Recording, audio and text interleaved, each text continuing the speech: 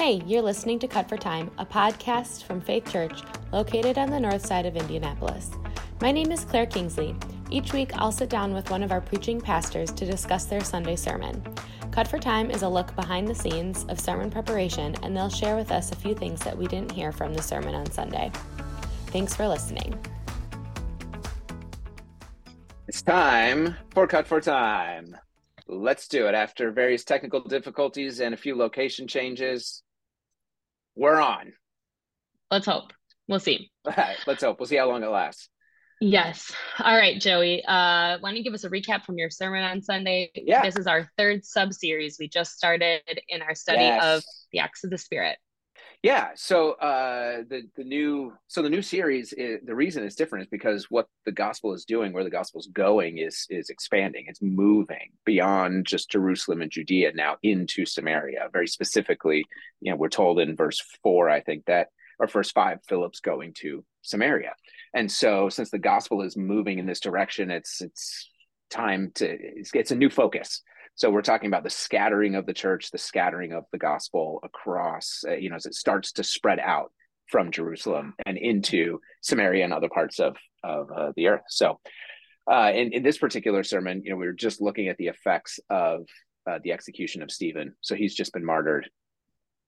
Lynched really is a better word for it. And then it's okay, what happens after that? A great persecution starts. And people flee, the believers, followers of Jesus, the majority of them flee Jerusalem. And then wherever they happen to go, they're continuing to preach the good news, which is just astounding to me that people whose lives and livelihoods had been ruined because of their faith in the Messiah, they're being driven out of their homes in the night. They're leaving behind everything that they know and everything that they own. They're being forced to flee to other parts, other relatives, other friends, who knows where, to maybe where they have no support. And on the way, as they're going and everywhere they go, they're like, yeah, I'm on the run because I believe in Jesus. You should believe in Jesus too. Like, he's the Messiah. He's the Lord of the world. And it's like, man, they were 100% convinced that this was real and this was true, or else this persecution would have just ended it. Yeah. All right, Joey, we've got a few questions that were texted in, and I'm going to just start throwing them at you here. All right, Joey, first, is there a reason why all the apostles would have stayed in Jerusalem? With the Jesus movement near death, wouldn't it make more sense for them to split up or move away from the epicenter of the persecution? Mm-hmm. Well, I think it speaking to the practicalities of it, I'm not entirely sure, like, the wisdom of stay, go, whatever. But we should remember too that there's some symbolism at work here. You remember the 12 apostles, like, this is important. It's the 12 reconstituted tribes of Israel. This is the extension of Israel and the movement of, now the Messiah has come, and we're going to find out that it encompasses the whole world, not just Israel. But there's something important to be said for Jerusalem's the capital. And eventually, as we read to the book of Revelation, Jerusalem is the center still. It's the center of the new heavens and the new earth. And so it's symbolically very important that they stay there, because these new tribes, new Israel reconstituted in Jesus and in the Jesus movement, still needs to find its center in Jerusalem. Okay. All right. Can you give us insight as to why the Roman leaders who did not want to put Jesus to death would be willing to side with Jewish leaders in persecuting and executing the early church? Yeah, sure. Yeah, because it's one thing to put down a so-called Messiah with a few followers, and it's another thing now that this movement has grown to thousands upon thousands, tens of thousands of followers of Jesus. And remember, it's very intentionally set up. It's like the cry, Jesus is Lord, is a direct repudiation of the law of the land, that Caesar is Lord. And so it is not just a religious movement in the way we use those words today. Like, when we talk about a religion, we're talking about primarily a post-18th century invention, believing you can separate religion from politics, from economics, from vocation, your work, and all of those things. This is all bound up to, this is a political, social, economic movement all wrapped up together, because they believed that Caesar is not the one in charge, Jesus is.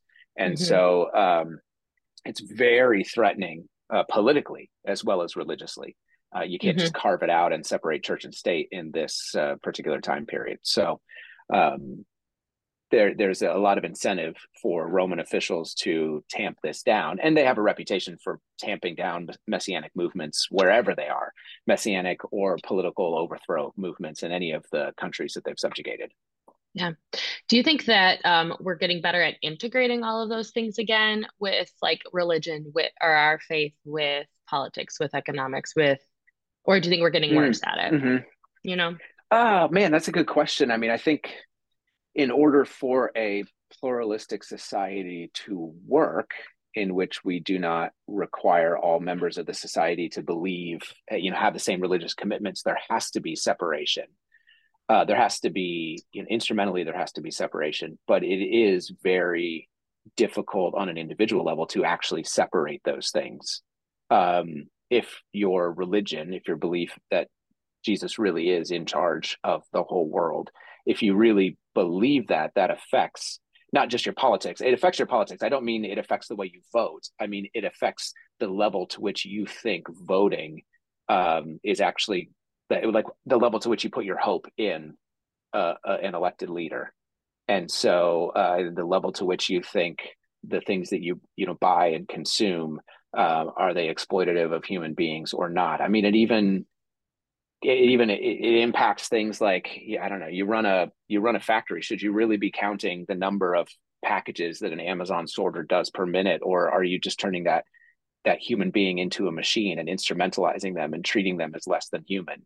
So your faith integrates into all those areas because all of those areas are intertwined anyway. We just have to separate them and think of them categorically differently in order for a pluralistic society to hold together. Hmm. Yeah. Okay. All right, Joey, you were bold and had like kind of an aside application for us in this sermon. And you challenged us to be wary of creating and claiming an identity of a persecuted minority, not Mm-hmm. being the victim. That Mm-hmm. probably was really difficult to preach. Would you just give us a little bit more insight, expand this thought a little bit more, maybe in a way that you couldn't do in the sermon? Because obviously it wasn't your main point, but in cover time, we Mm-hmm. have an opportunity to unpack that a little bit more. Yeah, yeah. No, I'm glad you brought it up. It was a, carefully written out part of the sermon because I didn't want to be misunderstood, um, but also wanted to give us what I felt like needed to be a real caution that I just noticed Christians, especially conservative Christians, evangelical Christians, as the culture around us has changed and has given less credence to Christian moral beliefs or ethical ways of patterning our life and behavior, that we have been quick to use the word persecution to describe attitudes and actions towards conservative Christians that, frankly, the rest of the world would scoff at if we use the word persecution, right? There's actual persecution happening around the world where, I mean, we talk about some of our Muslim background believer friends in different places where we've partnered with seminaries um, to reach and educate Muslims with. None of us have to worry about coming to faith in Jesus and then worry about being killed, Mm-hmm. or losing our jobs immediately, or being driven out of our homes during the night, and being forced to flee simply because we have said Jesus is a Lord, right? Persecution in the New Testament, every time the word is used, it is an intentional program. It is a thought out, this is how we're going to destroy the movement of Jesus within our society. It's always this thought out thing. And but we're tending to use the word persecution to refer to minor antagonisms, Yeah. right? Well, somebody finds out I'm a Christian, they treat me a little bit differently. Well, yeah, that's not persecution, that's pluralism. I find out somebody is a vegan and I treat them a little differently, right? Sure. Nah, I Yep. should I shouldn't joke about veganism, but that's the way we're being treated. Now, there are places, obviously, where right now you could be working somewhere that's requiring you to do things like put your pronouns in your email footer, right? Or you'd have to sign on the dotted line a diversity inclusion statement, or some things where it's like, okay, but this is making me say things that I don't agree with on one level or another. And I know a lot of our folks are in those kind of situations, and they're like, I'm not sure what the right thing to do is here. If I don't go along with it, am I at risk of losing my job? Am I at risk of losing my livelihood? Am I at risk of losing social capital? And those are real issues. It's not persecution to the level where it's sort of a systematic or system-wide, organized, coordinated effort. But it is sort of the general thought and feeling towards Christianity, especially conservative Christianity, has shifted from one of that's a good thing to, okay, whatever, I'm neutral about it, to no, that's a bad thing. So it's tempting for us now to claim it as an identity. And I mean an identity different than a descriptor, right? It's one thing to say, hey, Christians tend to face antagonism right now in our broader Western culture. That's a description. And identity is to say we are a persecuted minority, that there is a specific group out there that is trying to persecute, harass, oppress, eliminate conservative Christian belief. And that, that group is the majority group in power, and the ones that are trying to destroy Christianity. You can get, I know you can get online, you can go to certain news outlets, you can go to certain websites, and you can find people claiming that there's this huge coordinated network that is doing all this stuff. If people are finding those things and believing that's absolutely true, nothing I'm saying right now is going to convince them otherwise anyway. So I'm not even going to address the kind of fear stuff that is all out there. Other than to say, look, if someone's on a screen and they're telling you something, it's because they're selling you something. They're trying to get your attention in order to make their own living. And we all know what gets your attention. It's things that make you angry. Anger is the easiest way to get somebody's attention and to hold it and to get them to get other people in and to get increasing, anger and fear.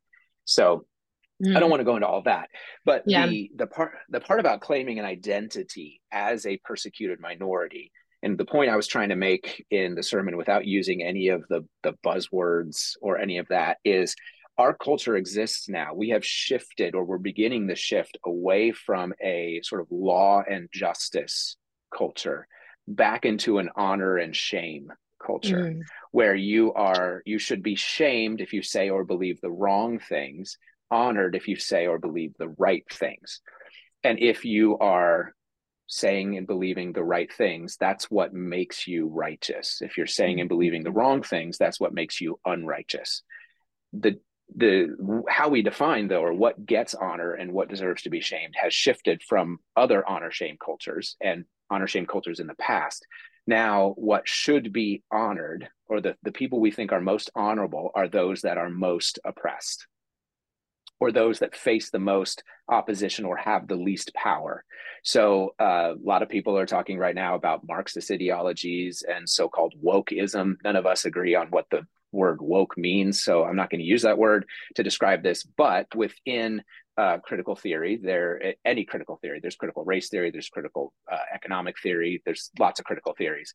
But within any critical theory, there is an important aspect called intersectionality, which basically says the more minority identities you hold, the more oppressed you are. And therefore, we look at that person and say, okay, that person is more to be honored.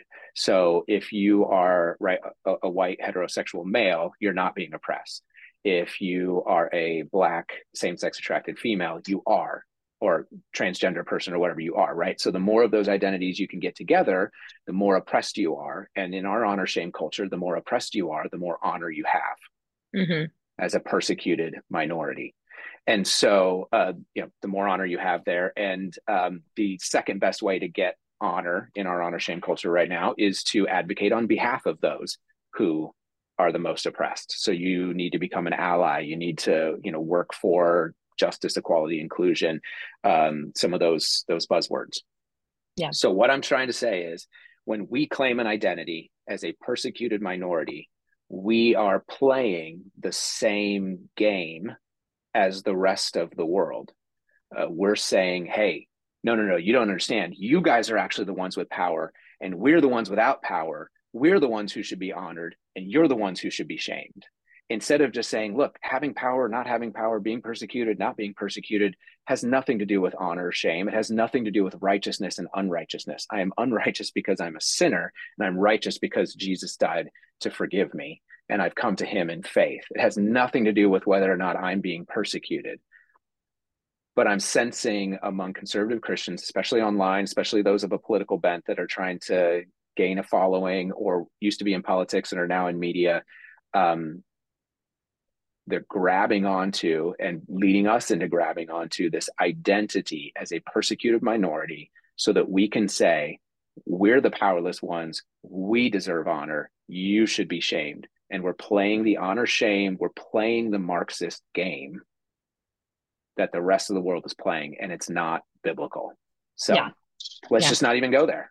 Hey, can I ask you to clarify when you say when we do this, who's the we that you're talking about? Is this just Christians in America? Is this everywhere? Because great question. I asked because this the service that I went to in the very back of the sanctuary is a couple from our church that are missionaries in a closed country. And I'm like, I think that this would be different for them. They probably are. Yep. So for sure. Just clarify who are we talking about in this whole context here? Yeah. When I say we do this, I am primarily talking about Western American, predominantly white, generally conservative, generally would lean towards some of the principles that historically the Republican Party has leaned towards. And so it's those of us who kind of used to be in a position of cultural power and have now fallen away or are no longer have access to that cultural power that we used to have. Okay. Thank you. Just wanted to just double check. Okay. Okay. My last question for you. Oh, yeah. Oh, no, I was going to say, if anybody has any further questions about that, right, let's keep talking about it. This is like really sensitive ground. I totally get that. And it's not just sensitive ground theologically in terms of who's righteous, who's unrighteous, or intellectually in terms of understanding really what critical theory is and what's being said, but it's also sensitive ground emotionally and pastorally because like I grew up in this country too, and I'm devastated by some of the changes that I see on an emotional level, but I'm trying to get my loves in the right alignment and trying to love my neighbors more than I love my country. I think I'm called to love my neighbors and introduce them to Jesus. I'm not called to save my country from whatever ruin is facing us at any given time or during any given election. Yes. And you said this, in cover time and in your sermon, it's not a flippant like remark. Like you put so much time and prayer and thoughtfulness into creating this part of your sermon. And so I just, oh, what's that face? Yeah, no, I just am like, yes, because we've got to realize we're not being persecuted. Antagonism is not persecution, not in the way it's being used here or around the world. And antagonism isn't bad. It's evidence that we live in a world that needs Jesus. So let's just I just want us to be more captured by the beauty of who Jesus is and more interested in introducing him to people than we are angry about the forces of darkness and the changes that are happening to the world around us. That's it. Marilyn Robinson, great novelist, wrote some wonderful books, Gilead, Jack, a few other, Homecoming. She says, fear is not a Christian habit of mind. And I think the word habit is really important there because you can start to habitually respond to everything in fear and end up just going straight to fear all the time for any new bit of information instead of curiosity or love being a Christian habit of mind. So or hope. I often think that like the opposite of fear is just hope. I don't know. Yes. Yeah. Yep. All right. Thanks, Joey. Thank you for your time. And yeah, we just appreciate your thoughtfulness and prayerfulness as you prepare these messages.